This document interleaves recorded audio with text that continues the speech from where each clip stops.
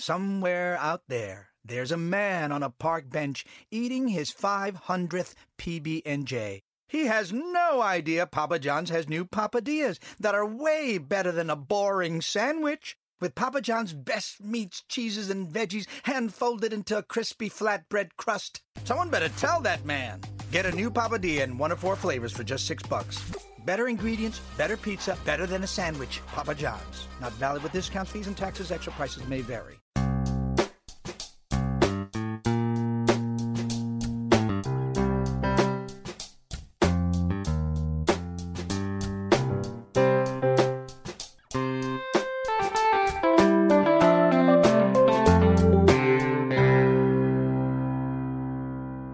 Welcome to Accelerate Your Business Growth with your host, Diane Helbig. Diane is a leading small business development and leadership coach, author, and speaker who is passionate about sharing valuable ideas, tips, and techniques with business professionals worldwide. Diane brings you the world's experts and gurus in all things business. Whether it's sales, structure, social media, planning, or plateauing, guests bring their expertise and energy to each episode. When growing your business is your focus, Accelerate Your Business Growth is the show to listen to. Got a topic or guest suggestion? Let Diane know. The goal is to make sure you have the information you need to move your business forward. Thanks for joining us. Settle in and enjoy. Hi, everybody. Thanks so much for joining me. Today's podcast is sponsored by Audible.com, and boy, I am so grateful to have Audible as a sponsor. They have been for a couple of years, and I just love them because they don't only have audiobooks, they have a whole bunch of audio content that you get to pick and choose. So I'm offering you a free trial. You can go to audibletrial.com/businessgrowth and sign up for the trial and explore. See what you find. I think you're also going to find that it's a time saver. So it's a double bonus.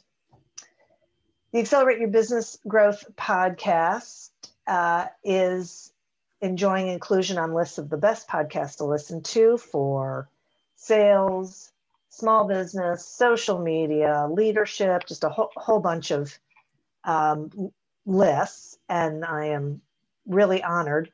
But it's really because of the guests. These are folks who have expertise in particular areas of business, and they join me to have a conversation where they share that expertise with all of you. Today is no different. My guest today is Devo Tyndall.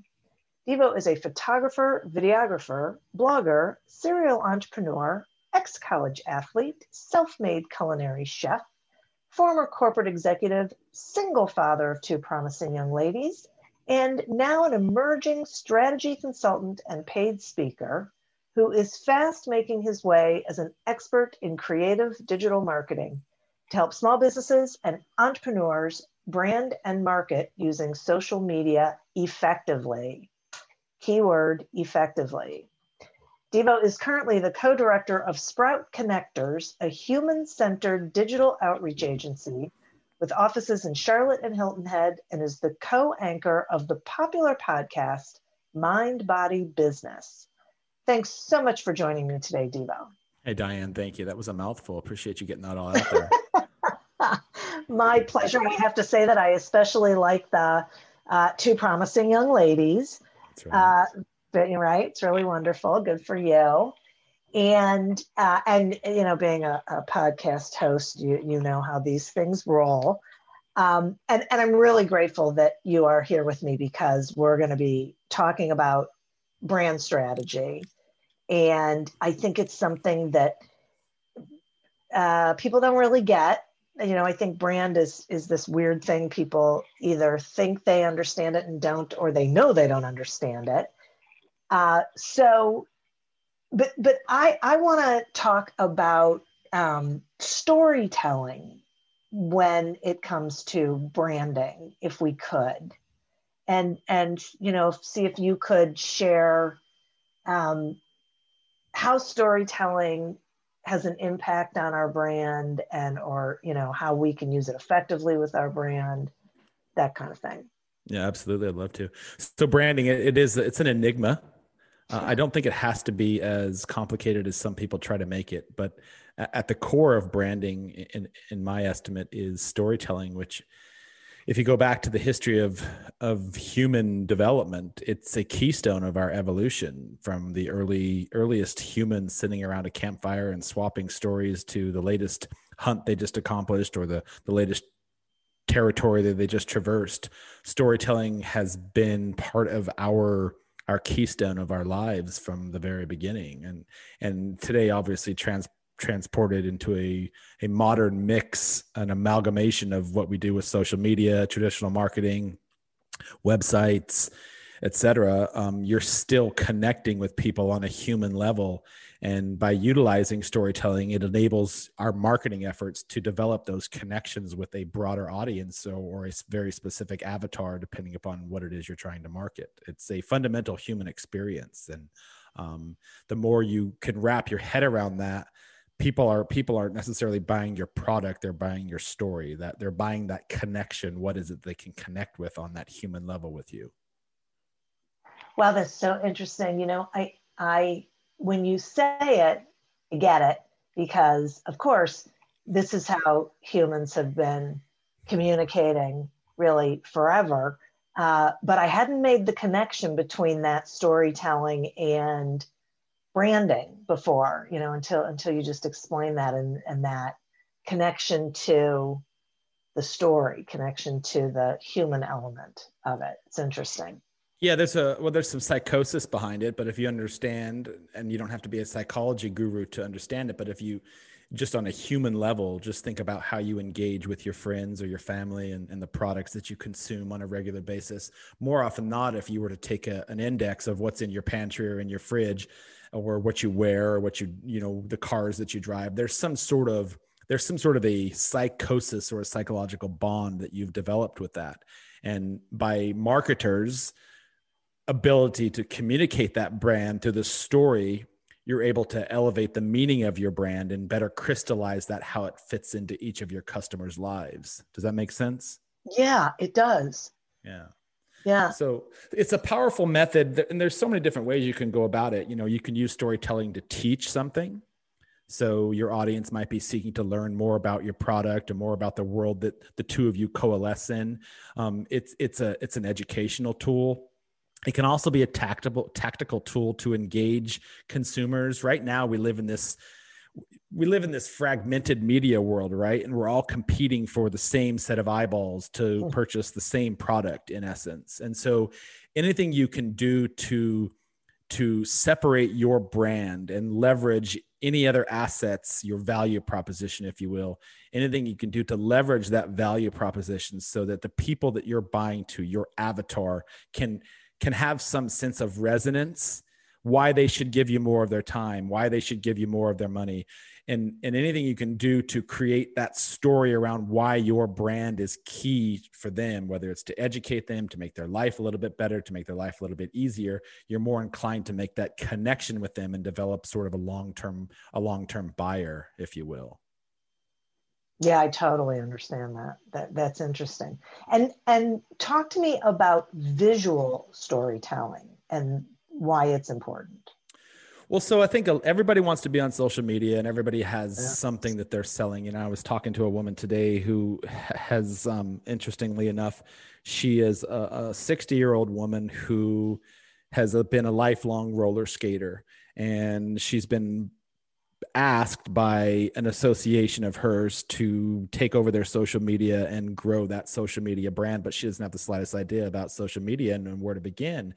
And so I asked her to take a step back for a second and think about, what are the things that made you do roller skating for the last 50 years of your life? She's been roller skating since she was 10 years old. Wow. What is it that you love about roller skating? And you could tell she went into her happy place, into this zen moment in her mind, like her eyes rolled back into her head. And she's like, oh my God, let me tell you these stories. And she literally prattled off 20 minutes of stories of her roller skating to and from the park and after school and going to get snacks and hanging with her girlfriends and roller skate. And I was like, there's your visual. There is your je ne sais quoi, if you will. Those are the things that have resonated with you and made you a lifelong roller skater. So how can you transpose those into some sort of a visual artifact so that other people can experience that same passionate joy that you've experienced for 50 years roller skating, and use that as your arsenal to create stories and backstories and behind the scenes where you pull back the curtains on what the benefits of roller skating are and visually present that as an artifact to your potential audience so they too can share in that joy. Does that make sense? Oh my gosh, completely. So visual Yeah. storytelling at the core, and we live in this powerful world of, what are we, population, 7.5 billion people. So 3/4 of that 7.5 billion are on social media. You know, you take away the young babies who don't have phones yet. And even those, I was sitting in the airport yesterday and I'm watching like 2-year-olds with phones in their hands. So basically it's probably like 7.3 billion people, right? So Yeah. never before in the history of humans, and I say this all the time, like social media is a heinous tool if used irresponsibly. But if you can use it responsibly, never before have we had the opportunity to propagate our personal story to so many people for basically free. And so visually, if we can find a way to compile all the different things that make us who we are, whether we're selling something, whether we're an influencer, whether we're a blogger, whether we're a photographer or a videographer, if we can find some way to visually create content that tells a story without having to talk about the story, people can look, they say a photo's worth 1,000 words. It's worth much more than that, because if you can capture somebody's attention with a photograph, and you have the capacity to do that now for free to 7.5 billion people, you already have your hook. And then how do you follow up on that? There's a whole different can of worms to that, but how do you follow up on that? But it's the initial leverage piece that gets people into your content stream. Does that make sense? It does, because as you're talking about it, what keeps coming to me is that because then people can feel it for themselves. Absolutely. Yeah. Yeah. Yeah. So you think about all the great brands, Nikes and the Coca-Colas and the Subarus and all the people who are just brilliant at marketing. They're selling psychology to you, that you're buying their psychology. They have massive payrolls of people who sit behind the scenes and study the psychology of the buyer. And then the content is created to support the psychology of who they think their avatar is. And I encourage everybody I work with in this capacity is that you're not selling to everyone. You're selling to a very specific targeted audience. Yeah. And because you're not a Coca-Cola, you have to be very segmented in how you market to that audience. And so visually, what kind of content should this roller skate queen create? Because her audience is not 15-year-olds. Her audience is adults who are looking to get back into the space of some sort of safe, low density exercise that at the same time might transport them back to their yesteryears when they were ordering a milkshake, on the front of their Ford Mustang, right? So, how can you visually do that to transport people back into some sort of persona, if you will? Okay. A couple things. The first one is, I'm so glad you brought up Subaru, because this entire time, that's what I've been thinking of. The whole Subaru is love, and the dad following the bus with his daughter in it to school. I remember doing that with my firstborn child. So connective, just absolutely, hits it right there. The other thing is speaking directly to a specific audience, which I love, because I agree. I think people try to market to everybody, and everybody isn't a demographic. So, they lose out. They end up with nobody because no one really hears their message. So talk to us about developing a niche, figuring out what that niche is, and then how does a company go about really, defining that and developing that niche? Yeah. Before I answer that, Subaru is brilliant about that. So if you think about some of the core elements of humanity that is our very existence, love is at the very crux of all of that. Whether you're a father or you're a mother or you're a lover or you're a partner or a husband or a wife, at the crux of that is love. And so they've been brilliant about taking that simple little 4-letter word and transposing it across like literally every spectrum of humanity, whether, you know, they had that picture of that couple kissing with their cars parked side by side, or, you know, the father in the bus. And it's brilliant. So, anyhow, developing your niche. I think early on in my business, especially because I used to work in the corporate world for years, and I did photography as it was sort of a passion project for me. And I didn't actually realize that I was good at photography until after my marriage in 2003, when I had a less than desirable experience with my photographer. And I realized, wow, he just charged me $4,000 for a less than desirable product. It took me over a year to get that. And there's got to be a better way to do that. And so early on, I was like, hey, I'm a photographer. And I basically pimped myself out to anyone and everybody who wants a photographer. Like, I was taking dog photos and inanimate rock photos and human photos and sunset and sunrise and everything in between. And I was like, there's got to be a better way for me to, and this is, you know, I wasn't a marketing guru at this time. I was still pretty early on, wet behind the ears, trying to figure out how to run a business and work full time. And it dawned on me that I was trying to market my services to literally everyone, and I had no idea who I actually wanted to market to. And so I took a step back years later and really kind of went through a self-perpetuated exercise of better understanding who I was and what made me passionate about doing photography. And it really opened up a whole different spectrum of opportunities for me, because I realized that I wasn't just passionate about photography. I was really passionate about storytelling and engaging with people that were looking for something a little bit deeper than just a photograph. And so being able to hone in on that and kind of expound upon that concept of storytelling for people who are looking for more of an experiential aspect really enabled me to develop the brand that I've developed over the years. So I think I sort of softly answered that question. Yeah. So here's my question. Because I think it's a great example of how you figure it out. Was it uncomfortable or scary to be focusing so specifically on a particular client? Well, I think it is scary initially, because you're like, oh, wow, I just had to turn down that newborn puppy photo shoot. But what happens is when you really start to narrow in on your avatar and narrow in on your niche of who you want to work with, you become better at defining what you're really good at. And when you're better at defining what you're really good at, you're able to fill in the things that make you passionate. And what happens is there's sort of a cascade, because you're so passionate about doing work that really stimulates you and excites you. You're able to better talk about that. You're better able to tell that story. And you're also better able to create a more fulfilling product. And the other side of that is your product is better, your service is better, everything you do is better because you're more passionate about it. You're more likely to get on that customer service phone call that you don't like to do. You're more likely to take a look at, you know, your accounting if you're still doing your own personal accounting. You're more likely to get up in the morning and be excited for your work, because the things that are coming in your queue are exactly what it is that you want to be working on. And so I think, yeah, probably early on it can be scary, but what isn't scary early on for anybody who's a virgin at something like it, you know, and I don't roller skate, but you know, the thought of me putting on 2 roller skates and going down the street, it sounds absolutely terrifying to me, because I don't have very good balance. So, yeah. But if I were to pick that up and get really good at it and practice at it and find that this is something that I really like, imagine where my opportunities would be. It's just like, wow, I can't wait to go roller skating with you tomorrow. Right, Diane? Yeah. Yeah, except I don't like to roller skate. Neither do I. I've always been a 2 feet on the ground type of person. Like I don't like to ski or snowboard or any of those sorts of things.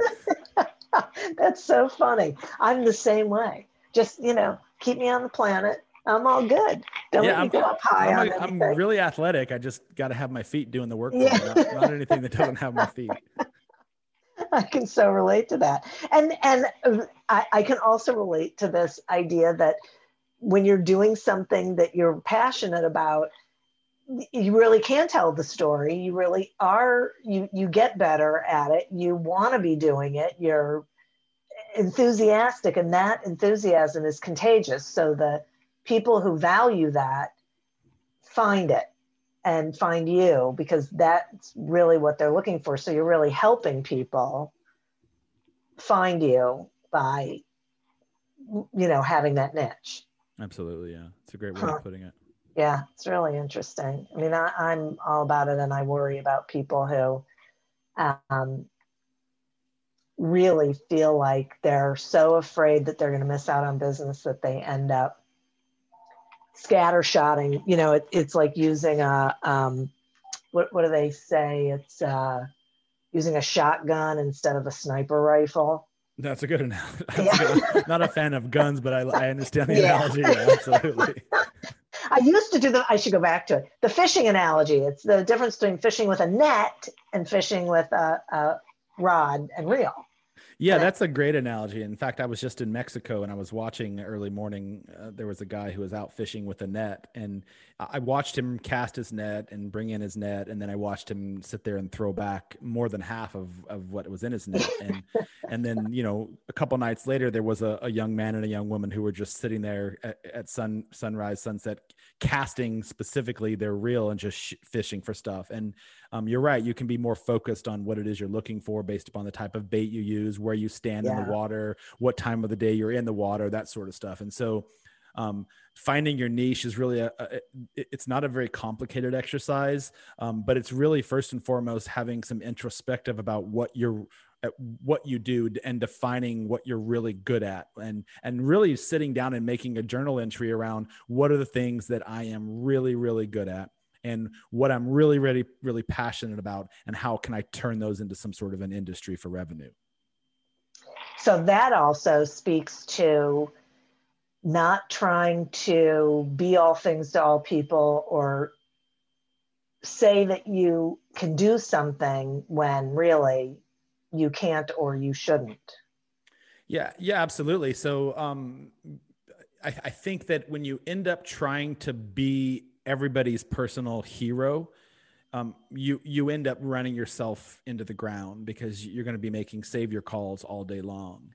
And so the sooner you can, what I would alternatively suggest is to be everybody's connector and build up a network of people. I always jokingly call myself a people collector, because there's a good bet that if you needed to speak to somebody, whether it be a writer or a roller skater, I typically probably have them in my Rolodex. And it's because for me, I've always tried to just find what people's values are. And I think that's what our podcast is all about. There's a shameless plug for it. It's really kind of finding what people's superpowers are and helping them propagate that, promote that, and shine a light upon that. And I think if I were to try to say that I was a marketing expert, or if I was an SEO expert, and just, take a look at my own business, running your own business, you do have to be a Swiss Army knife, but you have to be able to know when your resources or your expertise has run its course, and there's somebody out there who can do it a little bit better than you.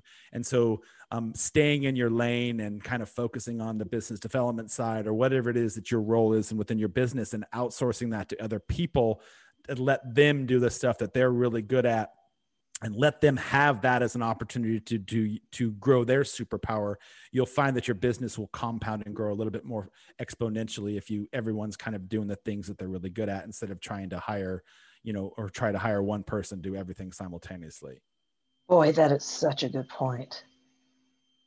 Thank you so much for sharing that. I think that is huge, really. At this time, I'd like to take a sponsor break. The Accelerate Your Business Growth podcast is happy to be sponsored by Audible.com. And I'm sure you know that Audible.com has thousands of audiobook titles to choose from, but you might not know about the other content. There's podcasts, Audible originals, guided meditations. My favorite thing is to be able to listen to different kinds of things all on the same platform. I think it's a time saver, and it's like a productivity hack for me. I don't have to go jumping from one platform to another. So we're offering you a free trial. You can go to audibletrial.com/businessgrowth, sign up for that free trial, and then explore on your own. Check out the audiobooks, check out the other programs, see what really, resonates with you. Interested in getting some help with your sales strategy? Pick up a copy of Succeed Without Selling on Amazon or wherever books are sold. My question is, how does a company stay unique when it really feels like there's, everyone's doing the same thing? Well, I think that there's plenty of people around for 2 or 3 or 4 companies to sell the same product, clearly, right? The automobile industry is a perfect example of that. And photography industry is a perfect example of that. Really medical, like really anything, there's enough people that are on the planet that will need your services. But more succinctly to that, there's enough people on the planet that have distinctive value propositions, needs and tastes and contexts that are in alignment with what you're selling, so that there's a piece of the pie for everybody. And I think what gets, if I may, I think what gets some businesses and small, especially this is entrepreneurs and small businesses, into trouble is that they don't recognize the fact that in a population of 100,000 people, there's 100,000 different unique personality standards. And somewhere within that mix, what their service is and what they're really good at and what they really want to offer that small population of 100,000, there's enough unique diversity that they can speak to that individual instead of trying to always worry about what everyone else is doing. And so I hope that makes sense. It does. So I don't think, I've always said, people are like, you talk a lot about on social media, how you do this and what you do and all those sorts of things. And like, you're just basically giving up your secret sauce. And, it's not a secret sauce. So let me just break the news to you. Like, nothing on this planet is terribly unique.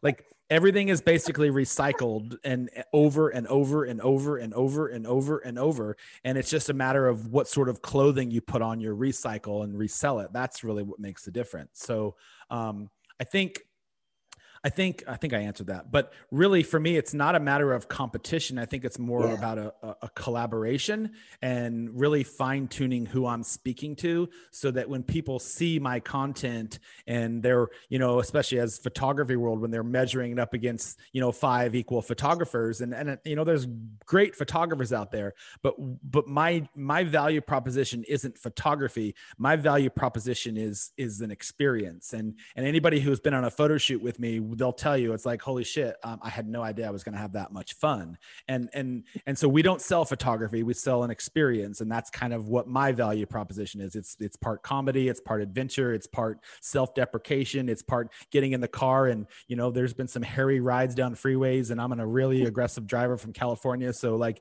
I'll pack up my crew in the van and we just hit the road, and it's like, it's a road trip, and I bring food and snacks and beverages. And it's like, it's when they get out of the car at the end of the photo shoot, it's like, holy shit, that was really cool. When can we do it again? And so fine tune who you're speaking to, fine tune who you want to market to, and speak to that audience exclusively. Yeah, right. Because there is, I'm so grateful that this is how I always look at it too. I do business consulting and sales training. Seriously, who doesn't anymore? Mm-hmm. But the people who are going to hire me are the people who should be hiring me. There's plenty of people out there who need it, which is why there are plenty of people doing it. And so one of the most liberating things, I think, is realizing that A, you're not the right resource for everybody, and B, you don't want to be the resource for everybody, because there's people you just don't connect with. There's people you don't want to be working with. Diane, you're absolutely right. And I think that last point you just made is the one that resonates with me the most, is that connection piece, right? And so, I always jokingly say to people, are you married? Yes. Okay. So how long have you been married? 25 years. Fantastic. Bless you. So 25 years ago, what's your husband's name? Frank. So 25 years ago, when you met Frank, and you can give me all the juicy details later, you weren't like, oh my God, let's go home and sleep together tonight and get married tomorrow, right? Right. There was a courting process, Yeah. there was a get to know me process. There was, are we really compatible process. There was, wow, I Right. actually really like this person. Is this somebody I can live with process? And so, Yeah. building your raving fans, if you will, building your avatar, if you will, it's a process, and building who you are as a business owner or marketer or whatever it is that you do, it's a process. And so you have to be unafraid to experiment, poke a little bit, prod a little bit, see what works, reflect on it, adapt, grow, reflect on it, adapt, grow. And you'll find over time, if you're honest with yourself, that you'll very quickly start to develop who you are, what you are, and what makes you unique. And once you find that, if you're unafraid to stick to your guns with that and specifically grow that market, you'll very quickly find that there are people out there who very, very solidly fall under those same sort of morals, conscientious parameters, aesthetics, context, all the things that you like. You'll start to see that those people really will start to be attracted to you, because you're talking about it. You're sharing your expertise around it. You're sharing your anecdotal stories about it. You're visually presenting the artifacts of all the things that you do and make you smile and happy. And that's, think about it. Like when you're attracted to Frank, you weren't attracted because he was a grumpy old coder. You liked him because he was happy and he was bubbly, Yeah. and he made you feel good about yourself, and he opened the door for you, and he was a good cook, all the things that were really important to you. And so you connected with that. And it's really not indifferent to running a business. You find people who you can connect with and grow with. And that just becomes sort of an exponential compounding effect from there. Exactly. It's so interesting. I use that, like that dating analogy, all the time. No, is that right? I like that. Yeah, because like prospecting is like what I always do is say, who got married on their first date? Right? Nobody, unless you're in Vegas, right? You don't do it. So you continue to date because you're really trying to figure out, is this someone I really want to be spending time with? Because when you are working with someone, to move it back over to the client thing, you are basically married to them. You are with them all the time. You have to continue to build the relationship and nurture it. So yeah, you got to get an idea of what makes a good match for me, and they have to do the same thing. And I think, people have to really embrace the idea that it's okay to say, I'm not the best resource for you, and pull themselves, out of the bidding, so to speak, as a vendor. Yeah. What happens if you don't say no to somebody who your conscience is telling you at the beginning, this is going to be a nightmare? What happens to that? And trust me, I've not said no. And, 1 month into the relationship of dating this client, I was like, what the fuck was wrong with me? Yeah. I would rather I just did. I'd rather cut off my own foot right now than get on the phone with her. So definitely a sign, right? Yeah. Don't want to answer the phone. Yeah. You either put in that hardship up front, or you're going to suffer it in a compounding effect very quickly down the road. Yes. Very well said. Yes. I think that is a great way of putting it. And so you have to decide which of those pain points you're willing to sacrifice. And unfortunately, if you choose the latter, it really is compounded, because it prevents you from bringing in the kinds of clients and relationships you should be in, because you're so consumed with bad relationships. And then you get, jaded, and you don't even enjoy what you're doing.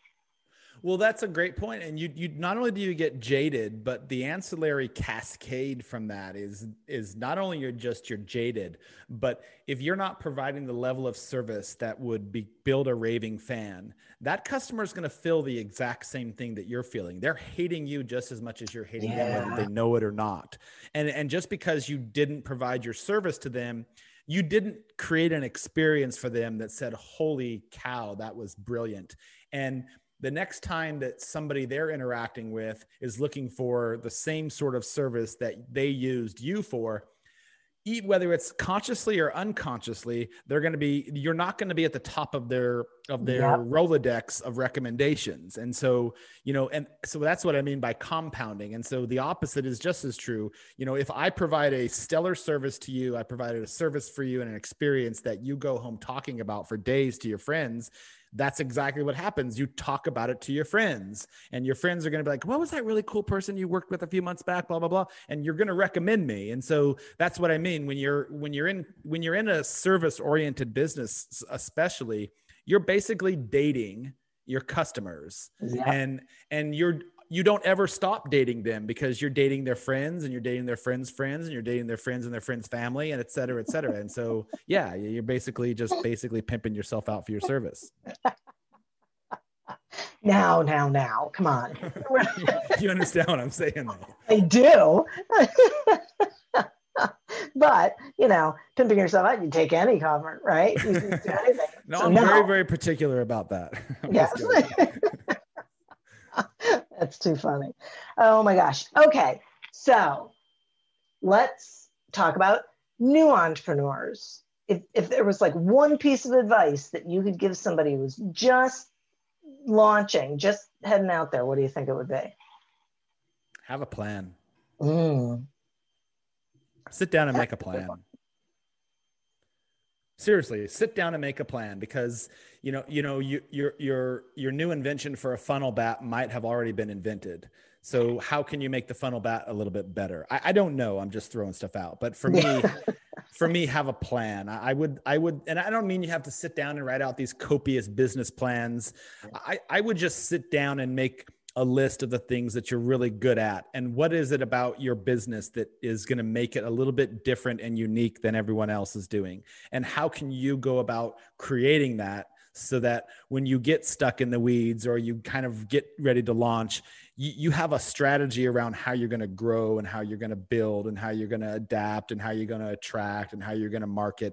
Don't just think because you're a good photographer that you're going to jump into the sea of 6 million other photographers and have success. Because I would argue till I'm blue in the face that running a photography business is no different than running a Fortune 50 business.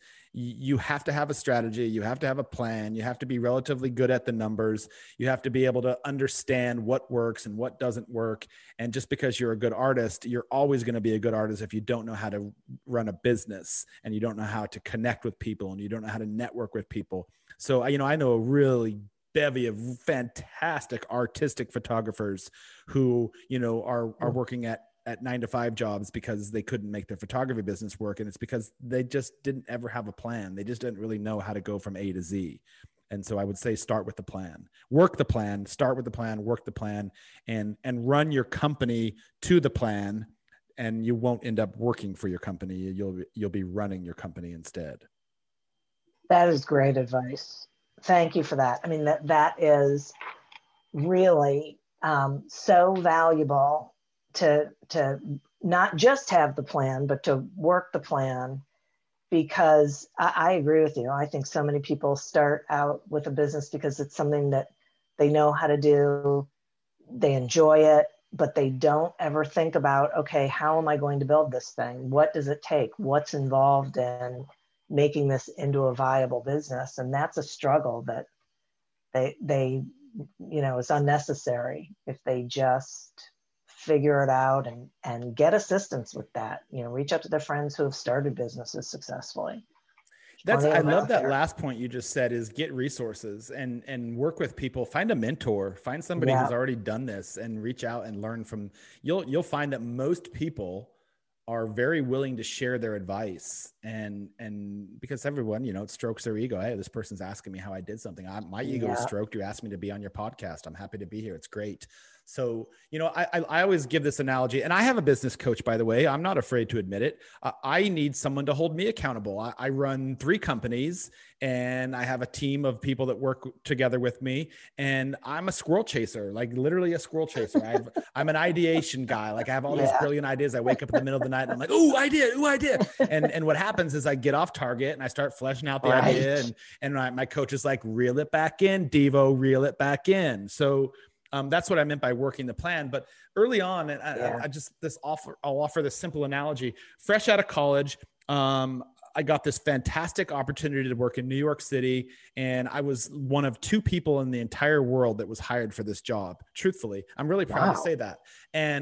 And I got this really cool salary of $70,000 fresh out of college. And this is back in 1994, and $70,000 in 1997. For me, that's a boatload of money growing up dirt poor from a family of 12. I literally never had a dollar in my pocket. And so $70,000, and I was never taught anything about financial metrics or budgeting or planning or anything like that. I went to college, got my degree, and, stepped out fresh on my feet and hungry for the world and ready to make my empire. And so I got this $70,000 job, and I was like, damn, man, I'm the Mac daddy here. And I went out and bought this really expensive car. And, I was like, I can afford that car. It's only this, I'm making this sort of money. And I never had sat down and factored in that I had to pay for my lease, for my house, that I never had to pay taxes for water, for electricity, that I had to buy groceries, that I needed to buy gasoline, et cetera, right? All of the lifestyle expenses. And when it came down to my month to month after my $70,000 paycheck, I was like, dude, I have barely enough to buy mustard and saltine crackers for lunch today. And I had never sat down and really planned out my life. I just thought, hey, I can afford a $70,000 car. I'm going to go buy it because look how cool I am. And so your business is really the same way. Don't go out and just buy a $70,000 opportunity without some sort of a plan of how you're going to make that plan work. And then that's kind of a lesson learned the hard way. But here I am, I was but you learned it, right? And you're sharing it with others, so they don't necessarily have to go through the same thing. So absolutely. Yeah, definitely. Wow. This is so great. And so talk about what is Sprout Connectors, and then, how can people learn more about it and about you and, get in touch? Thank you for asking. So Sprout Connectors, we are, for lack of a better word, we are a modern media marketing agency. I don't like the word agency, but I'm just going to use that because everybody likes that semantic. We are, back in 2008, my partner Lisa and I were both photographers and content creators, et cetera, videography. And we were really kind of dabbling in the commercial space and working with a lot of commercial businesses for their website content and for their social media content. And what we noticed early on is that we were creating this really brilliant photo and video content for them, but they didn't really know what to do with it after that. And so we formed Sprout, it's a combination of the left side of the brain and the right side of the brain. And we're artists, but we're also business people, and we're analytical, and we're very strategic about how we do our own businesses. And so what we do is we go in and we help small businesses, entrepreneurs, solopreneurs that have a defined budget for marketing, and we create their content for them over a series of 6 months, 12 months. And it's very strategic content based upon the mission and the values of their company. And so we're not just out there shooting photos for the shit of it. We're out there meeting with our clients and treating them just like we were consultants on their team. And so we go through a very intensive discovery process to understand what it is that makes your business work and tick. What do your growth numbers look like? What are your metrics? Who is your avatar? Who are you marketing to? And then we go ahead and we create a social media strategy around what their business value proposition is to support that business value proposition. And then we manage that content and that social media streams for them so that they can be freed up to focus on their business and not caught up in the day-to-day weeds of running social media. Wow. So that's Sprout. That's cool. Yeah. And how do people find you? So you can find us on our website, sproutconnectors.com. That's plural, sproutconnectors.com. Or you can also find us both on social media. My social media handle is Fusion, Fusion, Photog. We have a Sprout platform, but because we both have really strong social media, we're still using our Fusion and Lisa feeds in the time being until we kind of merge and coalesce the two. Lisa Staff is my partner.